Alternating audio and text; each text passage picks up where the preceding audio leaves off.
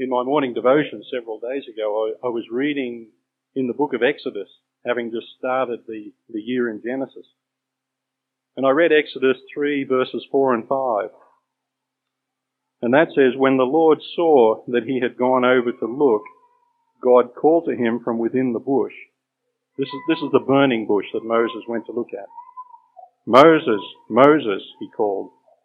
And Moses said, here I am. Do not come any closer, God said. Take off your sandals, for the place where you are standing is holy ground. And I thought about that. Why did Moses have to take his shoes off? Why was it? And the reason was that the ground was holy. God had said that the place where he was standing was holy ground. Well, what was it about the ground that made it holy? And the fact was that it was the presence of God himself that made the ground holy. And then later we see in the tabernacle and in the temple, in the Holy of Holies, it was the presence of God himself that made those places holy. That was the place where God was present. And I believe it's a general principle that God is present only in holy places. Now the word holiness means set apart. It means set apart to God. Well, what's it set apart from? And it's set apart from the things that are not to God. And as I thought about this more, I came across just a helpful practical illustration or definition of what holiness is. Holiness for each of us is being the person that God wants us to be. It's doing the things that God wants us to do. It's doing those things the way God wants them done. And it's doing those things when God wants them done. So I wanted us to look this morning at those first two issues. You know, I have here a pen. Now it's a pretty good pen. It writes fairly well, just like you'd expect a pen would. But there have been times when I've needed to change the date on my watch. And you know that little button there, you hit it with the pen. And there have been a couple of times when the button's been hard to press and I've had a felt pen. And what that's done, because I've been using the pen for a purpose that it was not intended or designed, that has not only not worked in correcting the time on my watch, but it's ruined the pen for the purpose for which it was intended. And that's what holiness is for each of us, in being the person God wants us to be, doing the things God wants us to do, is that if we're not that, because God is our creator and our designer, then it not only ruins us for what God wants us to be, but it makes us ineffective in the things that we think we want to be doing. I'd like us to read together 1 Peter chapter 2, verses 7 to 12. We'll start at verse 5.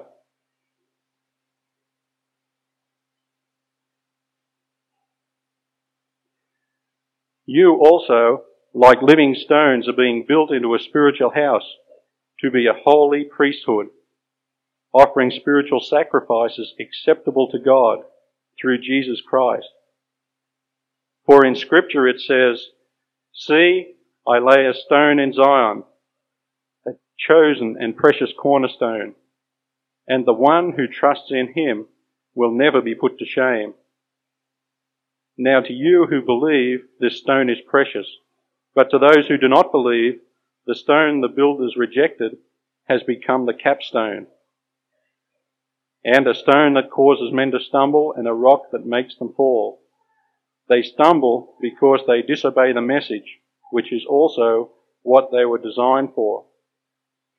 But you are a chosen people, a royal priesthood, a holy nation, a people belonging to God, that you may declare the praises of him who called you out of darkness into his wonderful light. I just want to reread verse 9. But you are a chosen people, a royal priesthood, a holy nation, a people belonging to God, that you may declare the praises of him who called you out of darkness into his wonderful light. There are two little phrases there you might be able to pick out. You are, that you may.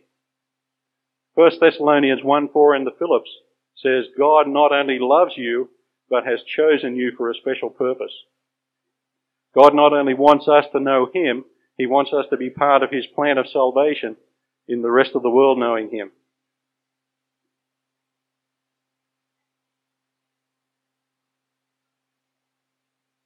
I want to think about credibility for a moment. Credibility is the fact of being what God wants us to be, or it's being what we say we are. It's no distinction between the way we present ourselves in the world and the way we actually are. You know, as Sherry mentioned in preparing this lesson, these are things we've had to search our own heart on as we talk through them.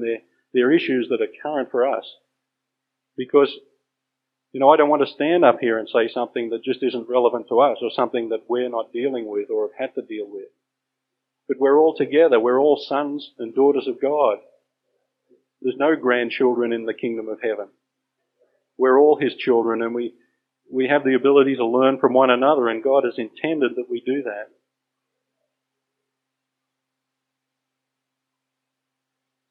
So credibility or consistency means to become in my life what God has already done in my heart.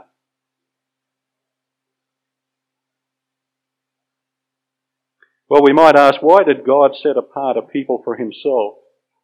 Why would the holy people reach out? Why would the holy God reach out to sinful people? Firstly, God loves us. Even in our rebellion and sin, our total disregard of God and his standards, God loves us. Romans 5:8 says, but God shows his love toward us in that while we were yet sinners, Christ died for us. And John 3:16, for God so loved the world that he gave his only begotten Son, that whosoever believeth in him should not perish but have everlasting life. Secondly, God desires fellowship with us. And it's eternal. Matthew 18:20 says, for where two or three are gathered together in his name, God is there in the midst of them. So when we gather in Jesus' name, we have the presence of God. What a wonderful truth. God wants to bless us with the knowledge of himself. Isaiah 43:10 says, you are my witnesses, says the Lord, and my servant whom I have chosen, that you may know me and believe that I am he. Why does God want us to witness? He wants to witness so that we get to know him. And what he's doing is he's revealing himself to the world. So certainly that's part of the process as other people come into the kingdom of God, and that's just wonderful. But God's prime objective is that we get to know him. And again in that verse we see those two phrases, you are my witnesses, says the Lord, that you may know and believe me and understand that I am he. We are that we may. We're created for a special purpose. And God wants others to know him. In 2 Peter 3:9, the Bible says, God is not willing that any should perish, but that all should come to repentance.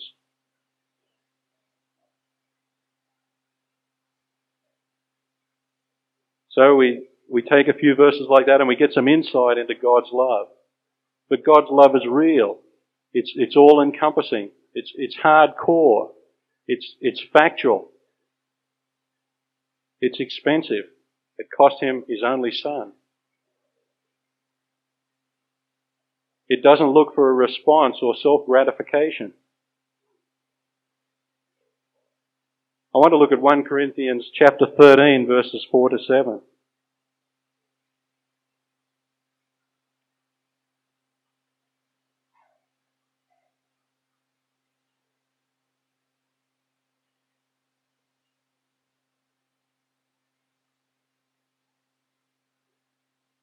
Sherry will be coming back to this passage later.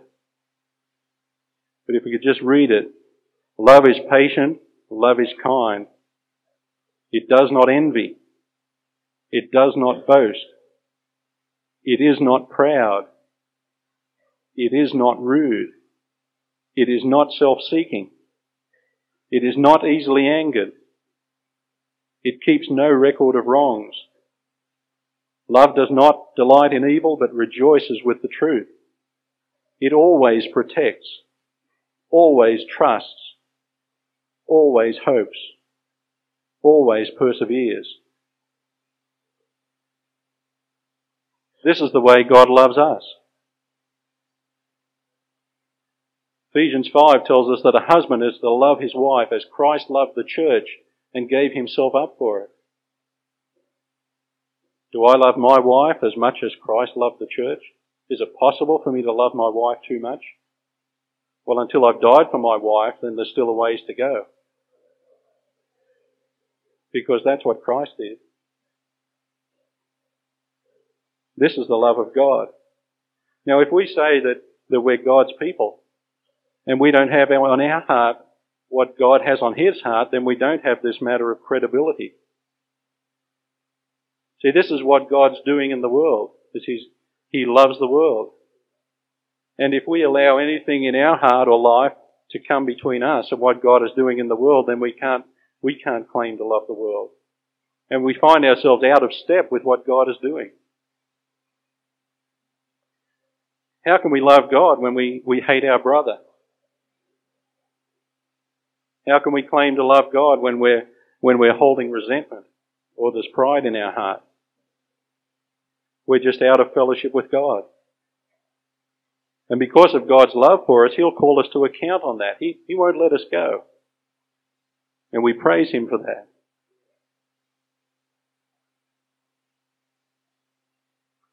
Love is that attribute of God that governs the way He relates to all His creation. Lamentations 3:22 and 23 says, "It is of the Lord's mercies that we are not consumed, because His compassions fail not. They are new every morning. Great is His faithfulness." In the RSV, the Bible puts that a different way. It says, "The steadfast love of the Lord never ceases. His mercies never come to an end." I believe if God's love were removed for even a moment, we would be consumed. That's what that verse says. God sustains us constantly. His love is there.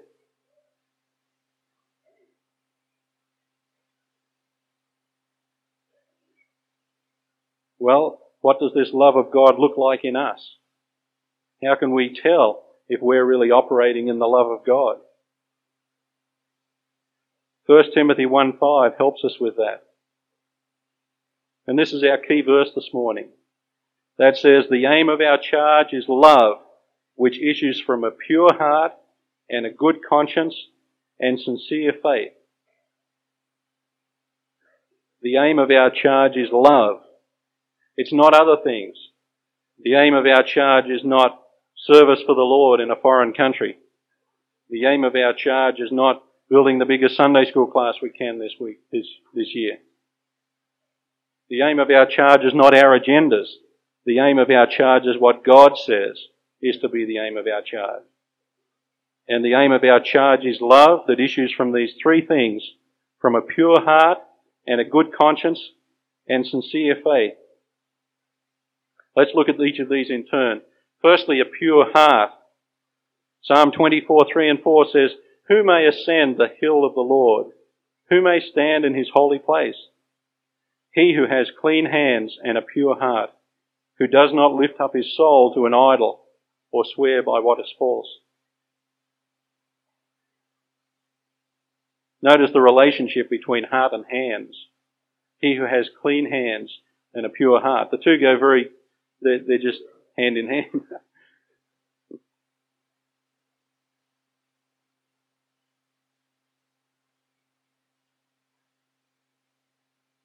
The problem with the pure heart that we read about first in the Scriptures is the problem of idolatry.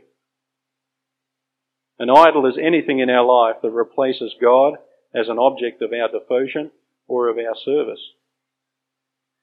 Anything that we place above God in our order of priorities. See, we might need to examine our life in retrospect on this issue. If we take the last 12 months and we say, what have I done with this 12 months? How does that match up with Scripture? Am I doing the right things?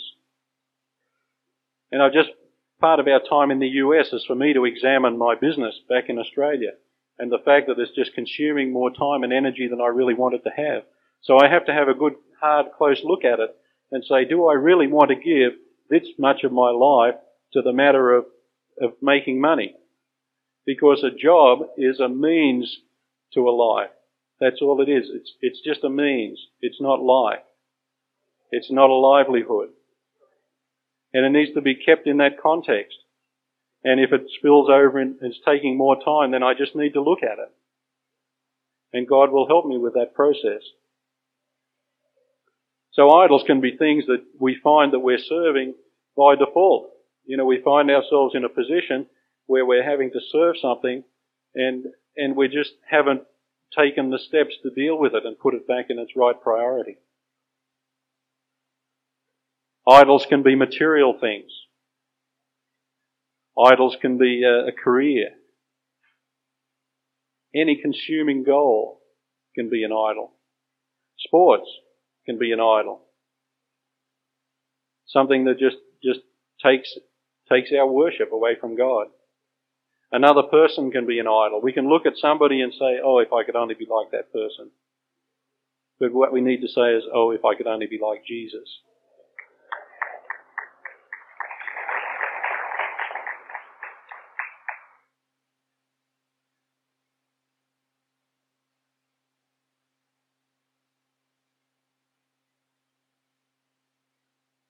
In Psalm 24, 3 and 4, we read the phrase, swear by what is false. And we need to trust in the truth. And we need to make sure that what we're putting our trust and our faith and our hope in is rock solid foundation. It's the Word of God. Because it is truth. And we often don't have the ability to discern between stages of falsehood. But so long as we're founded in the Word of God, we're on solid ground. Psalm 118 verse 9 says, it is better to take refuge in the Lord than to trust in princes. There are times I can see in my life when I've trusted in princes. One of those, I remember going to a doctor. Not that, it's just that my faith was in the wrong place. I went to the doctor for healing, but my trust should have been in the Lord. So I need to watch that when I go to people, professional people for help, my trust is in the Lord. And I ask them for their help. Or in politicians. If we put our trust in politicians, these are the people that are princes. They're people that can be elevated and take the place of Christ in our heart. So we need to trust in the Lord, not in princes. Princes are the heroes of this world. Trust in the one who is true, not in false things. Psalm 37 verses 3 to 5 says, trust in the Lord and do good, so you will dwell in the land and enjoy security. Take delight in the Lord, and He will give you the desires of your heart. Commit your way to the Lord, trust also in Him, and He will bring it to pass. The plain fact is that God is more willing to bless us than we are to be blessed. And if we really wanted to be blessed, then we would continue to trust in the Lord with unwavering faith.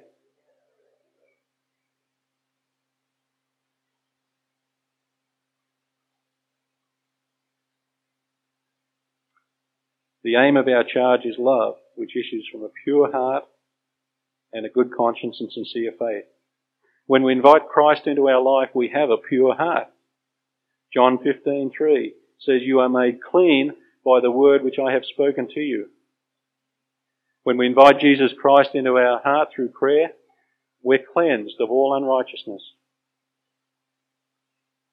We have a clean heart. We don't need to carry any guilt. Satan will try to club us with things from the past, but we just say, Jesus died for that. It's under the blood of the Lamb. It's gone. We will all struggle with that, but we have complete cleansing in Jesus.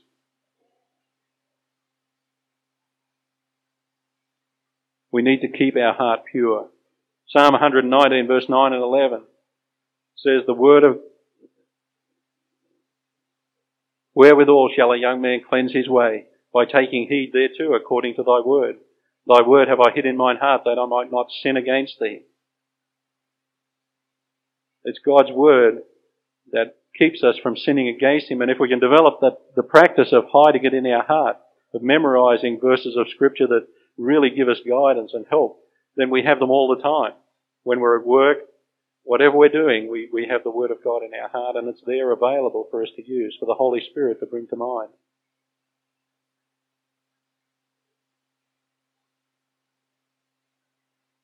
There are three things to be aware of. The lust of the flesh, that's our appetite, the desire to consume. 1 John 2:15 and 16 speaks of these things.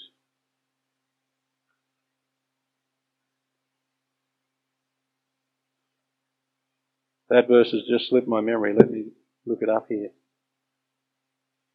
Do not love the world or anything in the world. If anyone loves the world, the love of the Father is not in him. For everything in the world, the lust, the craving of sinful man, the lust of his eyes, and the boasting of what he has and does, comes not from the Father, but from the world. There are three things mentioned there. For everything in the world, the craving of sinful man, the lust of his eyes, and the boasting of what he has and does, comes not from the Father, but from the world. We need to surrender these things to God. We need to surrender our appetites, our desire to consume, the lust of the flesh. We need to surrender the lust of our eyes, the desire to possess. We need to surrender the pride of life, the desire to control. Because these things are of the world, and they'll stop our harmony in our living relationship with Jesus Christ. Proverbs 4:23 says, keep your heart with all diligence, for from it flow the issues of life. Our heart is what we have in life. It's the thing that is most valuable to us. And yet we're tempted by Satan to sell it out. We're reading recently about Esau and the way he sold out his spiritual birthright, the promise of Abraham. He sold out for a single bowl of pottage. And we face that temptation.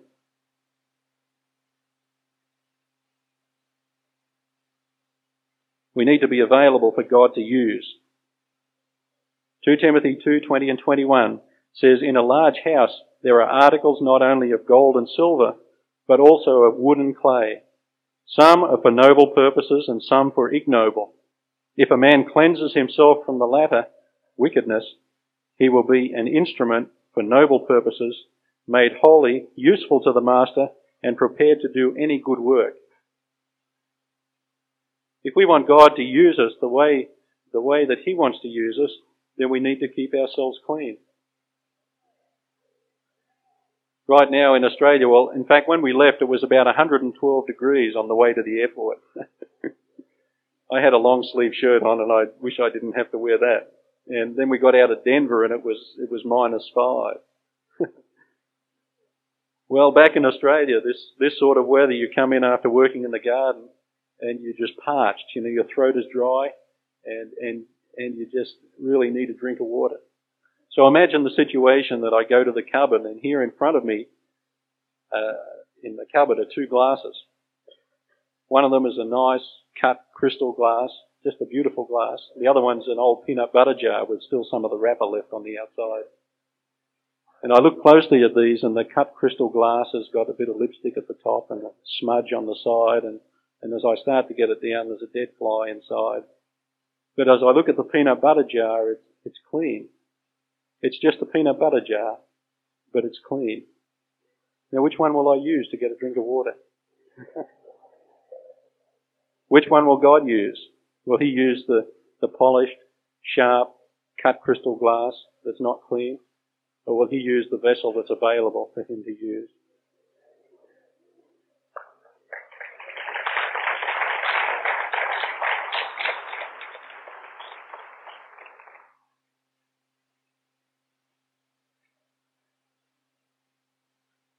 A good conscience. The aim of our charge is love, which issues from a pure heart and a good conscience and sincere faith.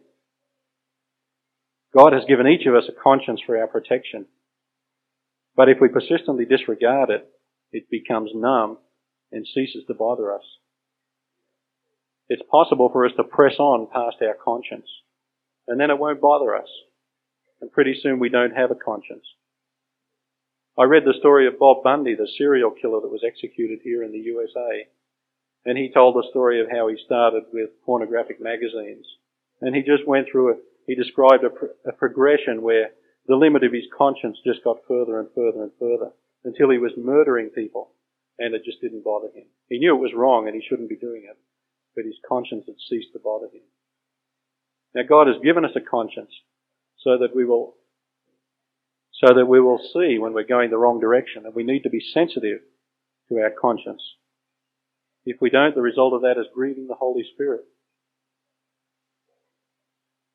Proverbs 29:1 says, "A man who remains stiff-necked after many rebukes will suddenly be destroyed without remedy."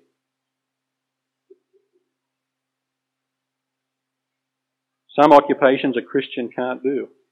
I met a fellow that he'd only been a Christian about 2 or 3 weeks in Australia, and he just told me that he'd bought a racehorse betting agency. It's an off-course system in Australia where you can go and bet money on horses. And he had just bought an agency and put a lot of money into it. And he was asking me about it, and I said, well, you need to pray if God really wants you to do that or not. Then I didn't see him. I only just met him in passing at a conference we were at, and I didn't see him till about a year later. And I asked him how it was going, and he said, well, he was really struggling in his Christian life. And then I asked him about the agency, and he had not been willing to give it up. And he was wrestling with the tension because God was working in his conscience in this area of the betting agency, yet he was not willing to surrender that. And he knew that he shouldn't be in that it wasn't glorifying to the Lord. But he just wasn't willing to give it up. And we face that. There's things that we can just hang on to that we're not willing to give up. And these are things that can be matters of the heart. There can be bitterness. Bitterness has to do with something we've experienced, whether it's, it may be real or it may be imaginary, where we feel that someone has done us wrong. And so we harbour this bitterness and we feel it's justified because of the circumstances. Yet it bothers our conscience and it stops God working in us. It really hinders the Holy Spirit working in our lives and allowing us to become a clean vessel that's fit for the Master's use. And anger, or it can be an offence that we have one with another, that we're just not willing to go and in humility confess to them if we've offended them or if they've offended us. We'll talk a little about that in just a moment. So we need to constantly ask ourselves, is God saying something to our conscience? See, this is the love which issues from a pure conscience. If we don't have a pure conscience, then we can't experience God's love in the way that He wants us to experience it to the full. 1 Timothy 1:19 says, certain persons by neglecting conscience have made shipwreck of their faith. If we don't listen to conscience, our faith can be shipwrecked. That's what that verse says. Our faith can be shipwrecked. Do I exercise myself to have always a conscience void of offence toward God and toward man? Paul exercised himself. He worked very hard to have always a conscience void of offence toward God and toward man. So he reviewed his life. He thought about what he was doing. And if it was something where he'd offended God, then he confessed it according to 1 John 1:9. If it was something with men, then he took it and sorted it out. Matthew 5:23 and 24 tells us about that situation. That's in the Sermon on the Mount.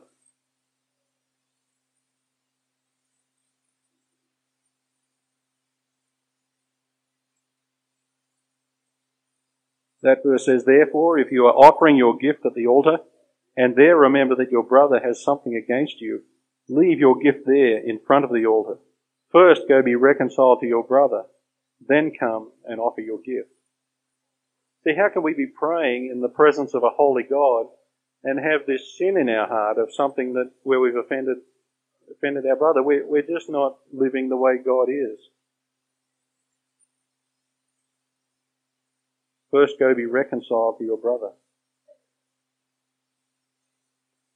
Matthew 18:15 says, if your brother sins against you, go and show him his fault, just between the two of you. If he listens to you, you have won your brother over. So it doesn't matter, whatever the situation, whether someone has offended us or whether we have offended somebody else, the ball is always in our court. God says, my relationship is with you personally, and I want personal holiness. So it's always up to us.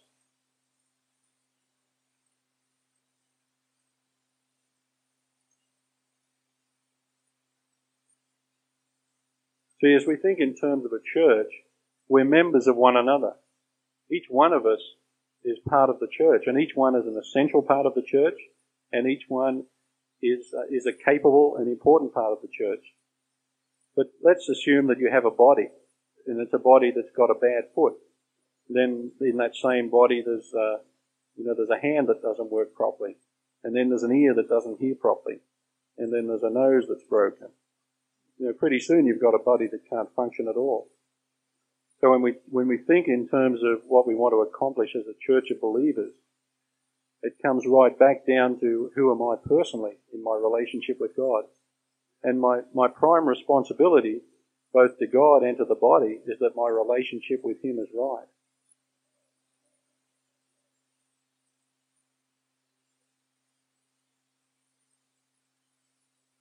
God simply cannot coexist with sin. He is holy. Psalm 66:18 says, if I regard iniquity in my heart, the Lord will not hear me. We can't pray. God won't hear us when we pray if we regard iniquity in our heart. In fact, it's of His mercies that He doesn't consume us. But He just can't coexist with sin.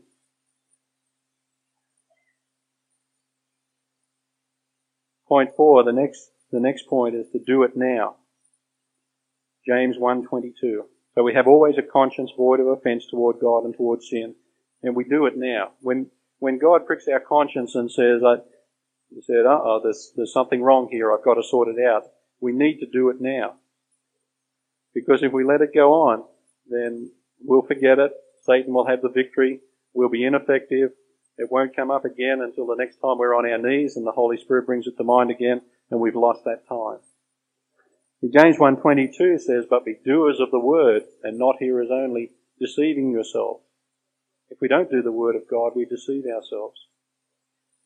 And what Satan will try to do is to allow something to happen that's just small enough that he can say to us, oh, you don't need to worry about that. That won't be a problem. But it's not big enough that it really gets on us. If we stole something from a supermarket, we'd recognise that as definite sin. But when it's just something small, then that's when Satan clubs us with it. He renders us just as ineffective, yet we're just not as aware of it to deal with it. I had a meeting while we were in Colorado Springs a couple of weeks ago. I had a meeting with a fellow that's involved in some Christian work overseas. And he picked me up in the car and we went to a restaurant for breakfast. And I'd had some chewing gum in my mouth. And he'd gone in ahead of me and I couldn't see a place to put it, so I just spat it into the gutter. And I went inside and we started our meeting and this was really on my mind, that I'd done this. And he was talking and I just couldn't hear what he was saying. I'm thinking about this chewing gum that I spat in the gutter outside. And so I said to him, Charlie, would you excuse me a minute? There's something I have to take care of. So I took a napkin off the table and went outside and picked up the chewing gum and brought it back and put it in the receptacle, and I was free to continue with the rest of the meeting.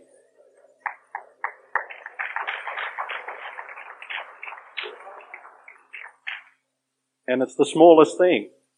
And Satan says, oh, you couldn't have done anything else. There wasn't any receptacles around. But God says that's littering and that's sin. You know it is. And you've got to deal with it and get it right. And I had to do that.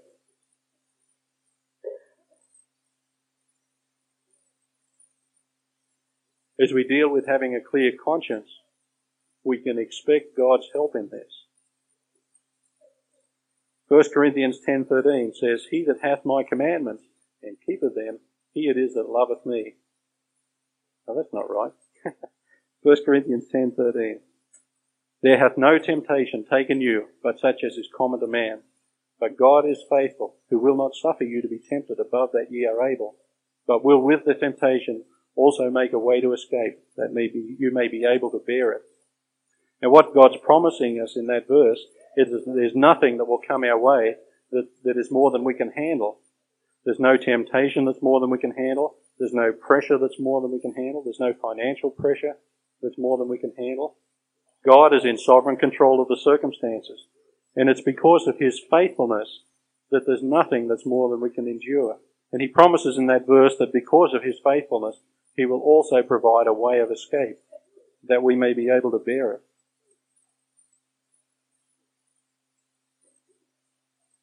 I was working at the University of New South Wales on the campus, and I was meeting with some fellows, as we were doing in the ministry there, just one-on-one. And I was meeting with a fellow named David, and we just finished some Bible study on this very subject. And he came in quite upset, and he told me that he'd stolen some camera equipment. And he thought, if he worked there at the university, and he thought if he went and told his boss that he'd stolen this equipment, that he'd be fired. And he was a disabled fellow, so he thought that meant that he wouldn't have much of a chance of getting another job. So we prayed about this, and he was caught in this tension. If I do this, then I'm going to lose my job, yet I believe what God wants me to have a clear conscience. What am I going to do? So we prayed, and we looked at the Word of God, and the Word of God says to do it. So he did. He plucked up his courage. He went to his boss, and he said, "I'm sorry, I've stolen this camera equipment. Here it is all back." And he gave an account of when he'd taken it, and that he told him that it was all there, that he'd returned it all. And his boss was just astounded that someone would do this. So his boss asked him, "Why are you doing this?" He said, "Well, I believe in Jesus Christ and the way He wants me to live. And I believe God would have me set this right in my life." And his boss forgave him. Not only that, he was promoted, because his boss wanted a man of this integrity having more responsibility.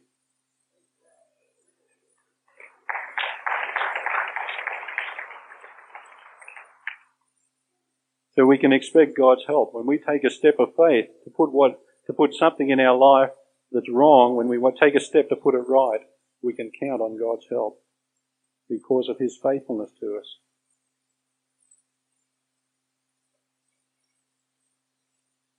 The aim of our charge is love which issues from a pure heart and a good conscience and sincere faith. I heard a story of a family that had been to church, and they were on the way home, and there was mum and dad and the son and daughter in the back seat. And Dad was saying, "Oh, I don't know. You know, if we don't get a better preacher, it's a wonder anyone goes to church. You know, his message just wasn't all that exciting." And then his wife tuned in and said, "Well, the choir was a bit off colour too. You know, they sort of drab songs, and they were singing a bit out of key." And then in the back seat, the daughter pipes in, and she said, "Well, I thought the seats were pretty uncomfortable. You know, if they want us to go, they probably should do something about making the seats more comfortable." Anyway, all this time, the son had been quiet. So Father said, "Well, Bobby, what do you think?" And he said, "Well, I thought it was a pretty good show for a dime."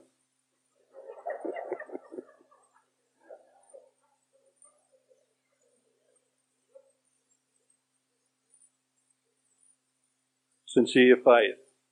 The sad part of that story is that that's what church is to a lot of people. In Australia, in the US, I guess, in all around the world, we're caught in insincere faith. Jesus rebuked the Jews both for their hypocrisy and their unbelief. Both of these things are insincere faith. Matthew 6:1, the Bible says, "Be careful not to do your acts of righteousness before men to be seen by them. If you do, you will have no reward from your Father in heaven. No reward from your Father in heaven. Can you imagine the tragedy of being in a church, running the youth group, doing a whole lot of things, getting to the end of your life, and God says, reward, 0. No reward because you did your acts of righteousness to be seen by man. If you do, the need to be men and women of integrity is what we have in the church. We need to be men and women that are really serving God. And then when difficult times come, then we're serving the Lord. He's in control. When there are cause for what might be discouragements, then we're serving the Lord. He is our strength. He is our source. He's providing for us. Following a Christian leaders convention in a North American city, an analysis was taken of the hotel accounts. And it was discovered that over 60% of the people attending that conference had watched the X-rated movies that were available in the room. We need integrity in our churches. God is looking for men and women of integrity and character. Hebrews 11:6 says, but without faith it is impossible to please him. He that cometh to God must believe that he is, and that he is a rewarder of them that diligently seek him. The key truth in that verse is that God is a rewarder of them that diligently seek him. Now we know that God is a giver, for God so loved the world that he gave his only begotten Son. God gives us much of what we have. Everything that we have, God is the source. God gives to us. But God is also a rewarder. Now when we take a special effort to seek the Lord on some issue, then he rewards us. See, a reward is different to a gift. A reward is something that is earned. And that verse tells us that God is a rewarder of them that diligently seek him. We need to live to the glory of God, not to the praise of men. 1 Corinthians 10:31 says, so whether you eat or drink or whatever you do all to the glory of God. The fact is, if we live for the praise of men, we'll be shot down. It'll just be a question of time. But if we live to the glory of God, we live forever. We're fruitful in this life and in the life to come. As we read in 1 Corinthians about the crops, the sowing with wood, hay and stubble, and gold and silver and precious stones, we see the contrast between what will be burned up, the living to men, and what will endure, is the living to God. So whether you eat or drink or whatever you do all to the glory of God. We need to live for Jesus. This verse grips my heart. It's 2 Corinthians 5:15. And he died for all, that those who live might no longer live for themselves, but for him who for their sake died and was raised. And he died for all, that those who live might no longer live for themselves.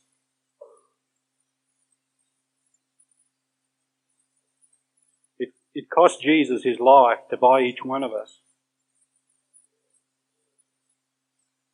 So what is our response to that?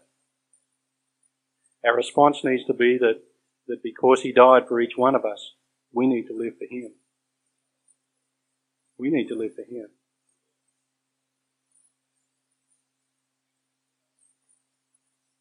We need to keep to the truth. Psalm 119:105 says, thy word is a lamp to my feet and a light to my path. We need to keep to the truth of the Word of God. See, there is just one standard of truth, and that's the Word of the living God, and we need to keep to that. We need to be accountable to other believers. And accountability takes openness. It takes vulnerability. To go to somebody and say, brother, would you pray for me? I'm having this problem. It could be a problem with lust. It could be a problem with financial difficulties. It could be a problem with one of those areas that our flesh doesn't want to acknowledge. You know, when people have a concept of what we're like, we don't want to go to them and say, pray for me, I'm having trouble with my thought life. Yet we need to have that accountability and openness. Hebrews 3:13 says, but exhort one another every day, and as long as it is called today, that none of you may be hardened by the deceitfulness of sin.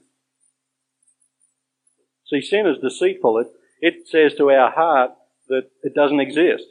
It tries to tell us that it isn't really there. It deceives us into believing that everything is all right. But we have loving brothers and sisters who will come alongside us and put their arm around us and say, maybe everything isn't all right. And they'll point out things, and we listen to them, and we thank God for them, that they saved us from that deception. We need one another in this relationship.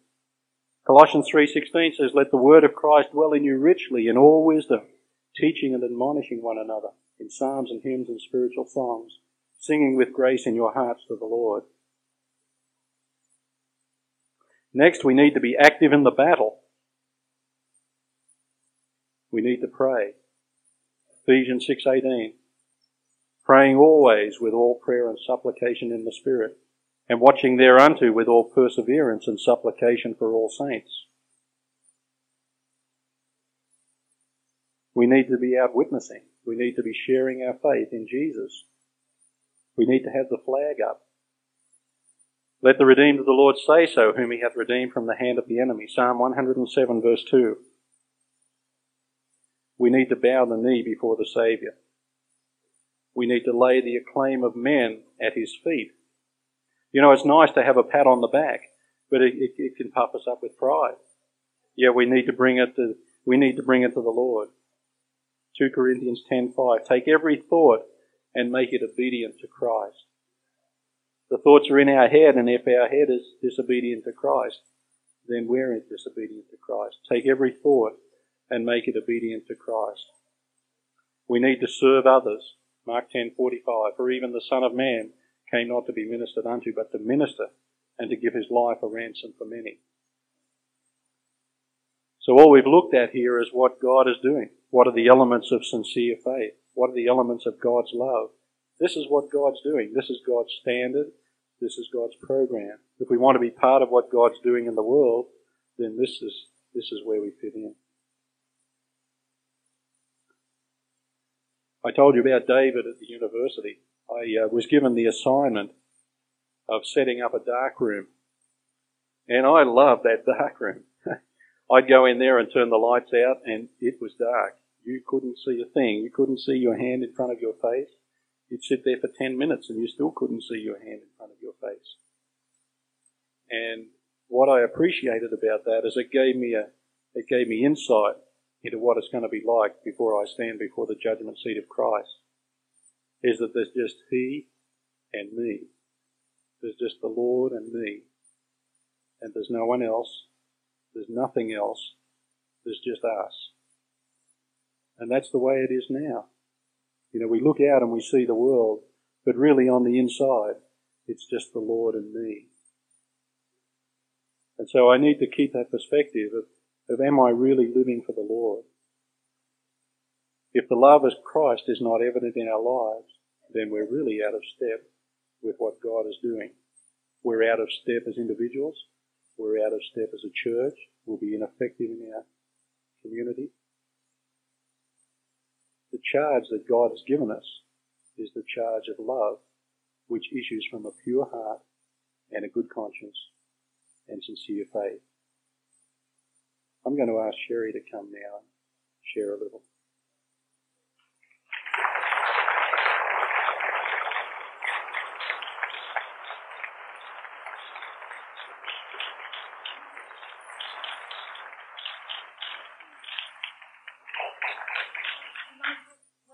Just a little bit and wiggle your legs.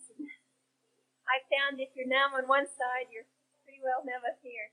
If you have your Bibles, you might turn to John chapter 13.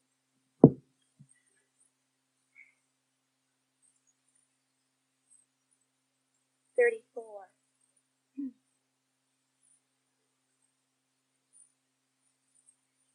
John chapter 13, 34. A new command I give you, that you love one another. As I have loved you, so you must love one another. All men will know that you are my disciples if you love one another. You know, I believe this church is a real church that prays. It's a praying church. And you love the Lord. But wouldn't it be wonderful if the new Solid Rock Church was known as a church that loves each other? And that's what really challenges me, is that I will be known as someone who loves other people as Christ loves them. It doesn't start with a church. Like Jeff said, it starts with the individual. We have to individually love the Lord first and then each other. Pastor Jean and Pastor Bennett can encourage you and leave that kind of life before you to love God and to love one another and be an example to you of that. But unless we are doing that personally in our own lives, we cannot serve the body of Christ as a church, as a whole, in that reputation that the Solid Rock Church loves one another. And we are going to be known as Christ's disciples because of that. I'd like for us to look at two things. One, what is love? And the second is, how did Jesus love us? When you turn in 1 John 4:16, you'll find that God is love. That is His character. That is His being.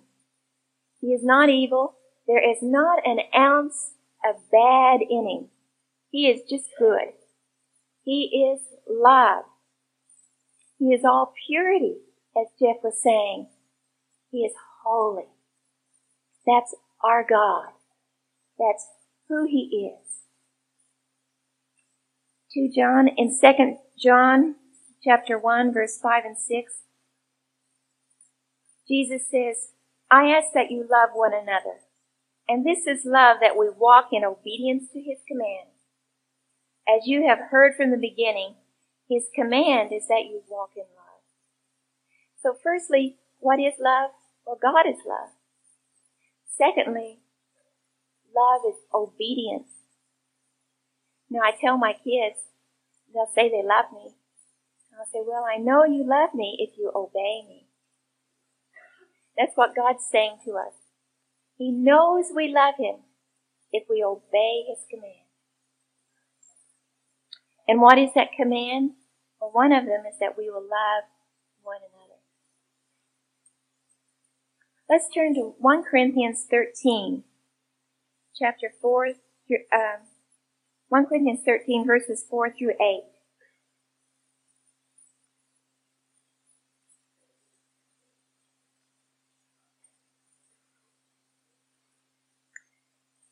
We saw that God is love. In verses 4 through 8, we're just going to put God's name in there and substitute it for love. God is patient. God is kind. God does not envy. God does not boast. God is not proud. God is not rude. God is not self-seeking. God is not easily angered. God keeps no record of wrongs. God does not delight in evil, but rejoices with the truth. God always protects. God always trusts. God always hopes. God always perseveres. God never fails. Now what I want us to do now is to put your name there. I'll put my name there, and we'll read it together out loud.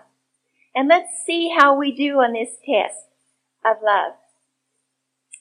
Sherry never fails. Whoops, Verse 4. Sherry is patient. Sherry is kind. Sherry does not envy. Now you can tell it's getting to me. Sherry does not boast. Sherry is not proud. Sherry is not rude. Sherry is not self-seeking. Sherry is not easily angered. Sherry keeps no record of wrong. Sherry does not delight in evil, but rejoices with the truth. Sherry always protects. Sherry always trusts. Sherry always hopes. Sherry always perseveres. Sherry never fails. Now, I don't know about you, but I don't pass that test. God help me.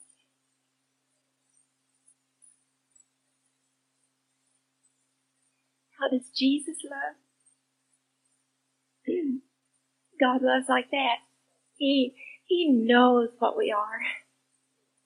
He knows what we're like. Let's turn to Philippians chapter 2, verse 7. If I can find it through the flood.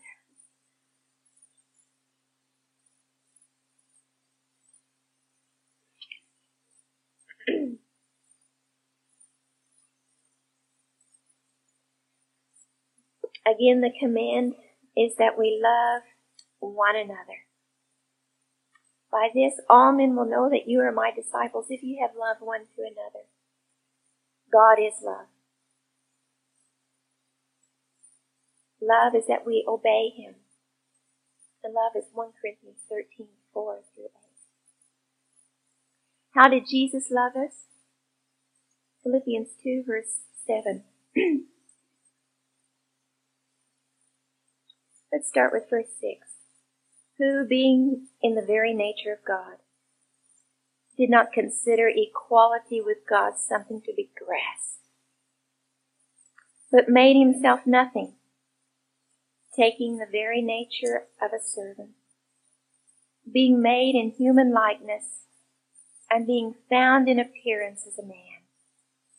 He humbled himself and became obedient to death, even death on a cross. Therefore God exalted him to the highest place and gave him the name that is above every name, that at the name of Jesus every knee should bow in heaven and on earth and under the earth, and every tongue confess that Jesus Christ is Lord, to the glory of God the Father. Jesus emptied himself of all his heavenly claims. He gave up his heavenly rights. We hold on to who we are or who we know. But will we really be what we are? God knows what we are. He can see inside of us. God looks on the inside, and people look on the outside.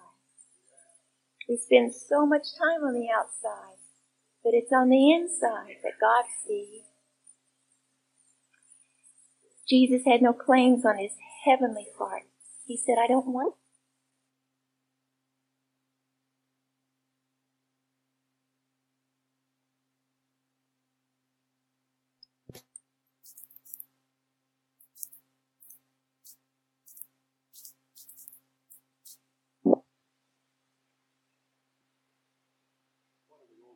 And have a word of prayer together.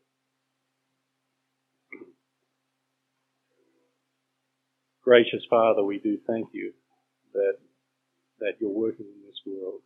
We thank you that you're working in the hearts and lives of each one of us.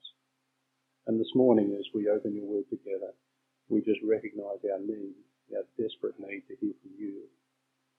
And so that is our prayer, Lord, that as we lift our eyes to Jesus, that you would minister to our hearts through the word of God. So, Father, we pray that the words of my mouth and the meditation of all of our hearts would be acceptable in your sight, O Lord, our strength and our Redeemer. Amen. Please be seated.